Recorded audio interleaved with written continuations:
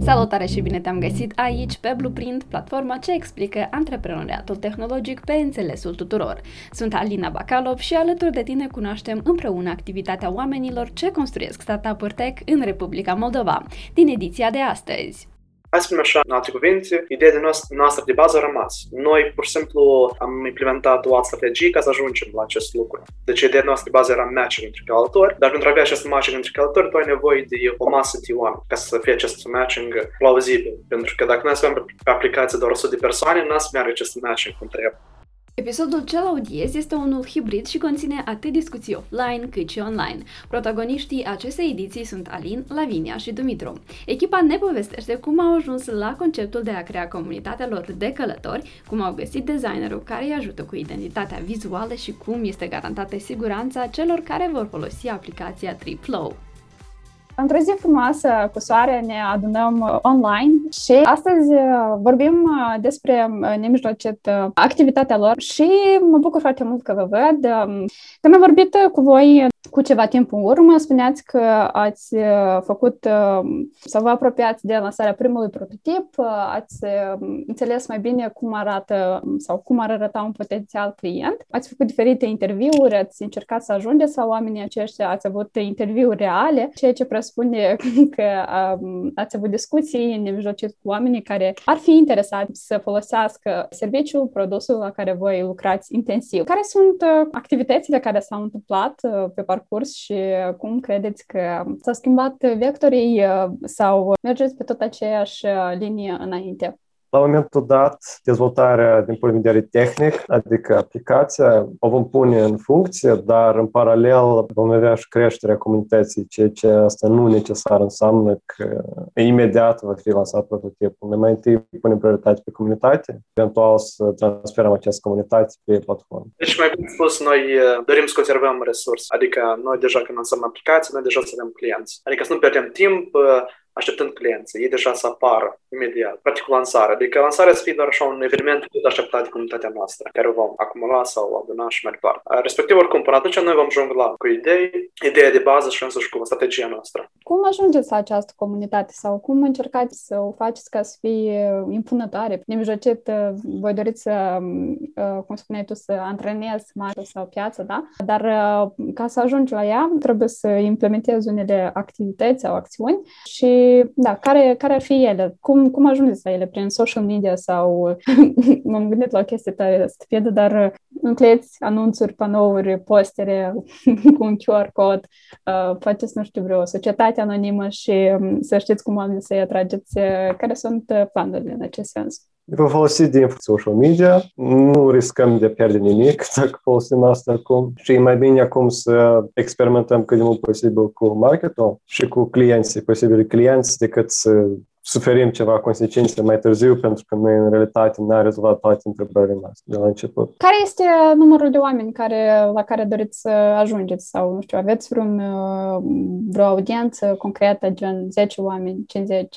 Sau pentru voi este important ca, pur și simplu, cât mai mulți oameni să cunoască despre Tripflow? Cantitatea de oameni la momentul dat cam e relevant atât timp cât această comunitate mică chiar e activă și interacționează cu postările și cu contentul în general care vom posta noi. Poate fi 100, poate fi 50, poate fi și 10, măcar să fie ceva interacțiune cu clienții care noi până acum încă nu chiar am avut. Și cum am zis mai înainte, eventual această comunitate mică o putem pune pe platformă odată ce platforma este gata. Dezvoltarea platformei va merge în paralel pe același timeline ca și dezvoltarea comunității. Sună foarte intrigantă această abordare. Viața unui startup este important ca să existe mereu o persoană din afară cu experiență în domeniu și să-ți spună dacă mergi pe calea dreaptă sau nu. Și știu că ați avut ocazia ca să interacționați cu un mentor din exterior și așa Lavinia sau Dumitru să ne spună mai multe detalii despre această persoană și ce ați discutat în timpul acestei întâlniri online. Deci, noi am avut așa un mentor meeting cu Sanda din cadrul preacceleratorului Startup School. De asemenea, ea a fost mentor și acolo și ne-a îndrumat cu sfaturi și am discutat în mare parte despre strategia de go-to-market și am analizat ce puncte trebuie să îmbunătățim și care este situația noastră la moment. Go-to-market este strategia de obicei când tu ai niște acțiuni, cum ajungi la oamenii de care ai nevoie, da? Și respectiv, voi înainte de asta spuneați că aveți o anumită categorie, da, un anumit tip și acum radical ați schimbat-o. Dacă, Dumitru, poți să-mi spui mai multe despre asta. Categoria inițială nu s-a schimbat. Pur și simplu, însuși metoda care noi vrem să ajungem acest lucru. Hai să spunem așa, în alte cuvinte, ideea noastră de bază a rămas.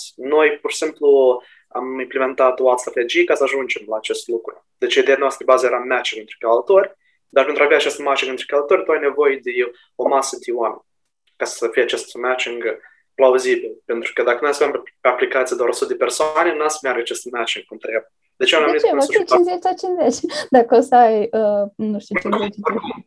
Noi am decis că să tragem întâi oameni, trebuie să propunem ceva lor. Respectiv, noi am decis că însuși o călătorie, spune așa, spre o țară, spre destinație care lor ar fi mai interesantă, creată de către de o altă persoană, asta ar fi, o metodă în care nu putem să atragem.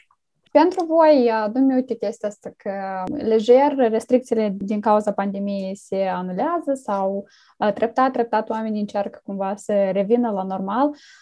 Cum credeți asta pentru voi este un beneficiu sau credeți că mai aveți nevoie de timp ca să testați această aplicație la care voi lucrați și cum simțiți voi aceste schimbări care se întâmplă în exterior? Această pandemie arată un exemplu tare bun legat de un feature, de utilitatea unui feature care ne gândim să-l punem în aplicație. Asta e ca călătorul să fie înștiințat de ce se întâmplă în lume.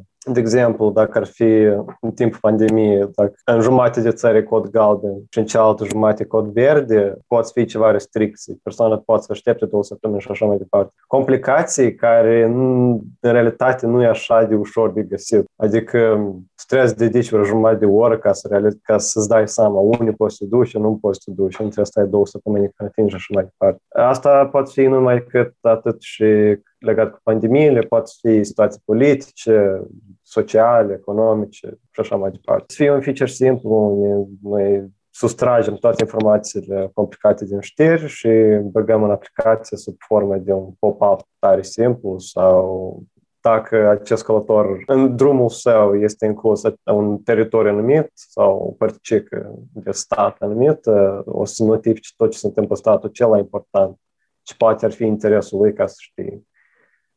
Dar nu e chiar legat de restricții legate de COVID, ce o să întâmple după ce dispare COVID-ul sau dacă nu dispare. Personal, noi n-am vorbit tare mult legat de asta, dar personal eu cred că nu tare pe noi să ne afecteze COVID-ul, deoarece persoanele care călătoresc, eventual cam restricțiile, cel puțin restricții sociale între 2 sau mai multe persoane, vrei nu vrei, acea barieră o să fie călcată. Da, pe timp de pandemie noi o să avem mai puțini clienți din cauza distanțării sociale, poate cineva are acasă o familie mai în vârstă care vrea să protejeze.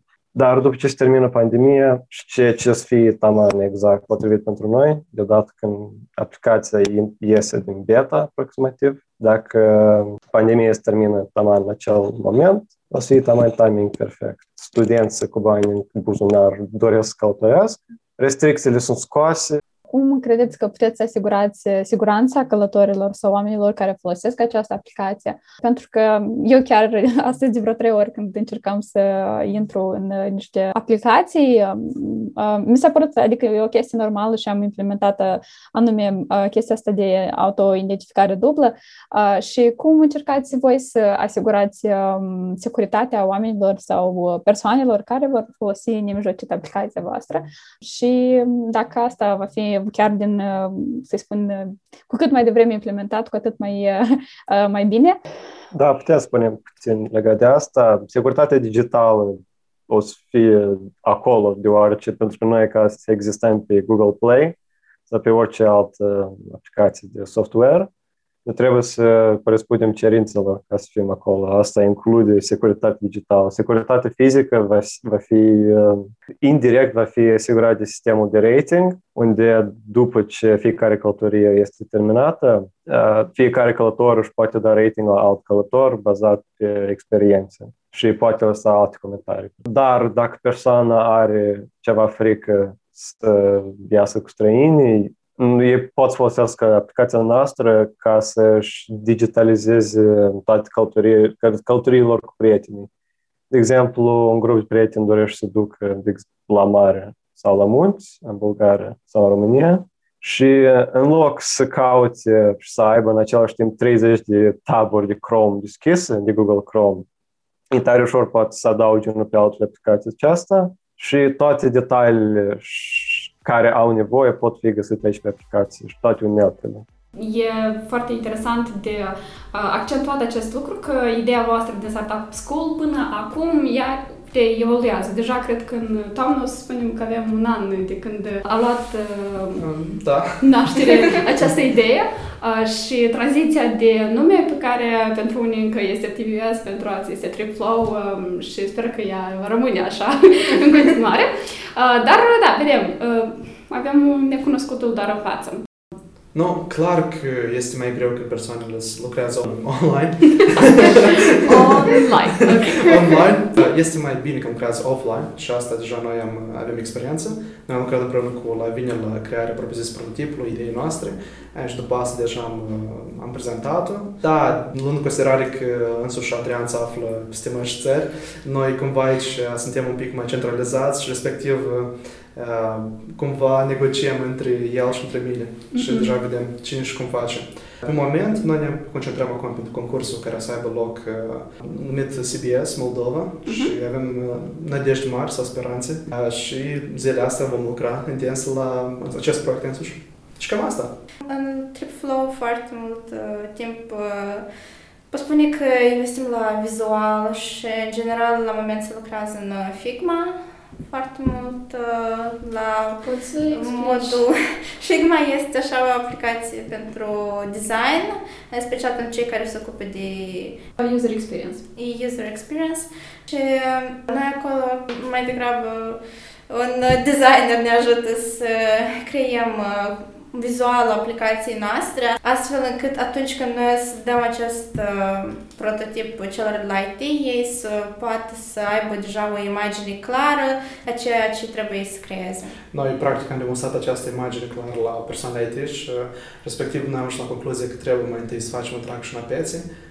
Noi avem deja gata structură la aplicație, dar am spus că asta e useless pentru că noi nu vedem anume partea asta de mare, adică dacă tu poți face bani din asta și respectiv că mă dureze. Asta, până la urmă, Figma nu este cea mai greu, parte. Cea mai greu parte este să atragi clienții și să le dai ceva în schimb, ca ei să vină la tine pe aplicație și să aducă oricare revenue, adică ceva bani. Cum ați ajuns la acest designer? Este vreun prietene vostru sau deci pot spune eu postare pe Facebook? Deci Adrian a făcut o postare și Adrian a găsit pe internet, pe un site oarecare, un tânăr rus care spunea că este începător în acest domeniu și vrea să facă voluntariat ca prima oară. Și a venit ca o mamă cerească nouă și Adrian a făcut nouă cunoștință cu dânsul, am discutat, pe dânsul îl cheamă Fiodor. Respectiv, noi am plătit discuții și timp de o lună noi am discutat structura aplicației și mai departe. Dar acum, cum am spus, noi am decis, ok, este bine, noi avem orice caz, dacă sunt bani, noi facem, dar pe moment nu trebuie să atragem investitori. Dacă să atragem investitori, tu ai nevoie, desigur, că să le demonstrezi investitorilor că anume compania are un fel de traction, de bază de că faci care v-a venit și asta e. Trebuie să demonstrezi că ideea ta a fost validată, da? Da, dar oricum trebuie să fie o idee bună care să ducă mulți bani. Respectiv, investitorii se uită ca să fie cât mai mult viabil. Să aibă profit și ulterior din asta. Uite, vorbim despre chestia că e o persoană din extern și este de obicei această frică pentru startup-urile începătoare că dacă tu îți prezinți ideea ta, de exemplu, unei companii care, să zicem, potențial ar dori să te ajute, startup-urile se tem de la început ca să nu le fie furată ideea. Atunci când voi l-ați abordat pe Fiodor, persoana care este designer la voi voluntară, atunci când ați abordat echipa de IT, iarăși este vorba despre o persoană sau niște persoane externe. Acum, atunci când voi faceți această, să spun, prezentare de idee, voi nu aveți această frică de a fi furată ideea voastră, pentru că este una destul de interesantă. Dacă am fi avut frică, noi n-am făcut acest podcast, practic. Okay. Respectiv, noi putem să explicăm la publicul larg ideea noastră și mai departe, dar oricum, însă executarea este la noi unic. Practic, noi cu ideea, dacă noi suntem inteligenți și destul de deștepți și suntem competitivi, noi să facem oricum mai bine aplicații decât o persoană care a auzit o idee și încearcă să o facă el la zero.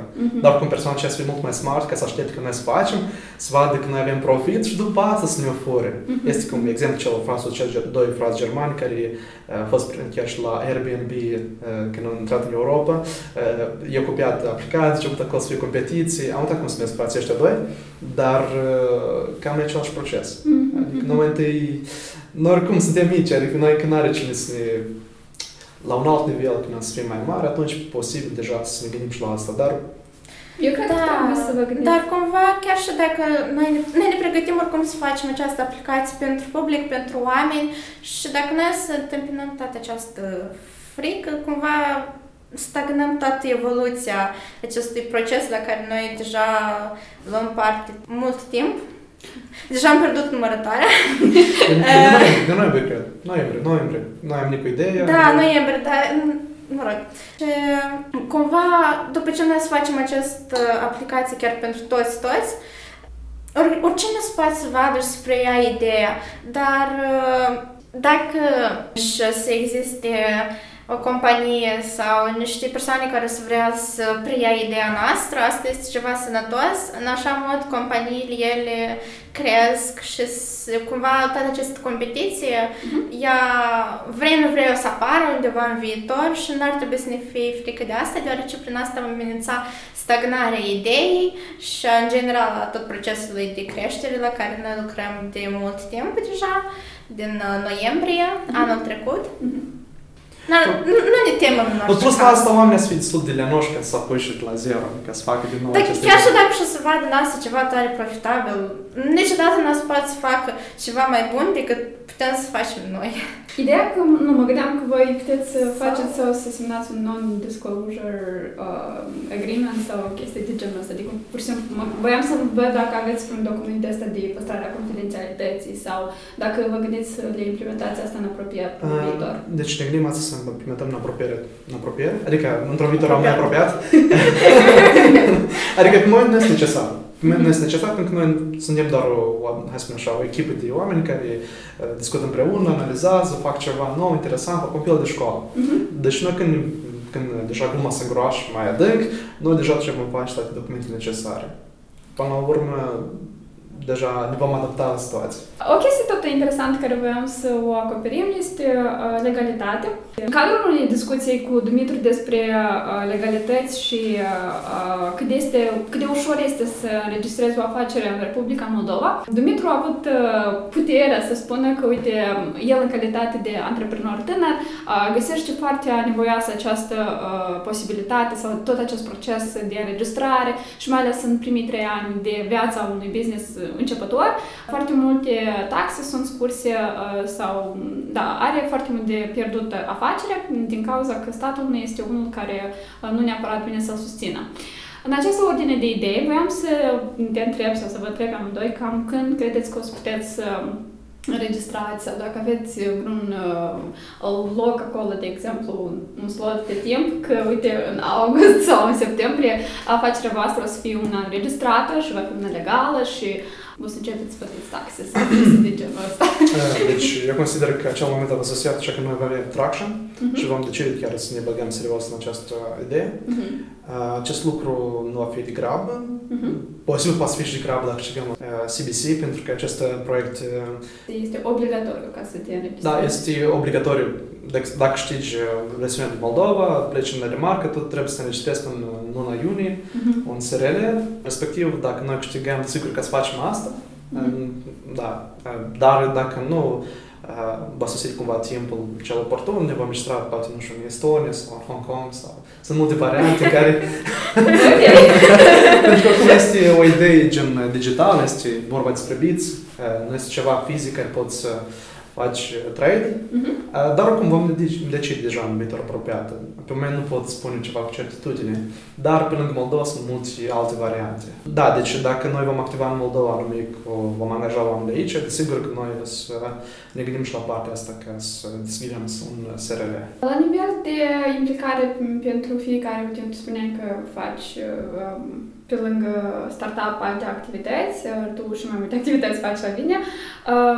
Cumva ați observat pe parcursul timpului de când, să zicem, de când a venit Alin în echipă, mai concret, pentru că mi se pare că atunci cumva voi v-ați definitivat, ați ales numele și cumva mi se pare că acolo putem să spunem ca un fel de al doilea început. A evoluat anume implicarea voastră anume la nivel de timp, implicarea voastră gen, dacă înainte făceați câte jumătate de oră, acum cum vă măsurați partea voastră de implicare? Acum, datorită faptului că s-a implicat și Alin, ne este cu mult mai ușor să repartizăm toate sarcinile și să le facem într-un timp mai scurt. Atâta timp cât eram doar eu și Dumitru, noi cumva era și o perioadă mai tensionată, cineva nu reușea, cineva tot avea niște teme, ceva pe mâini teste și cumva ne răpea poate din somn sau puțin mai mult timp din odihna noastră. Sau din noapte. Da. Sau din ambele. Ok. Da, pentru a reuși să facem tot într-un termen oportun. Așa că alăturarea lui Alin și deja ulterior și lui Adrian ne-a ajutat foarte mult în coordonarea timpului. Întâi a fost Adrian după asta. Ei cumva au venit în același timp. Da.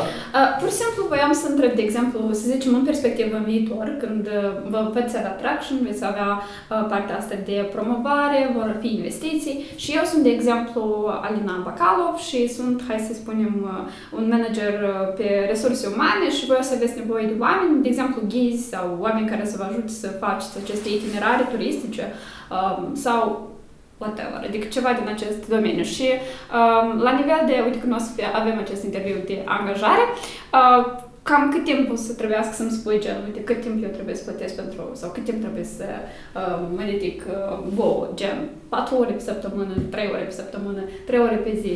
Depinde de poziție. În dependență de situația care o să fie companie, este foarte greu de spus, pentru că dacă este vorba, dacă ești un HR pe 1000 de oameni, este un alt timp, dacă ești HR pe 10 persoane, este un alt timp, respectiv și salariul diferă.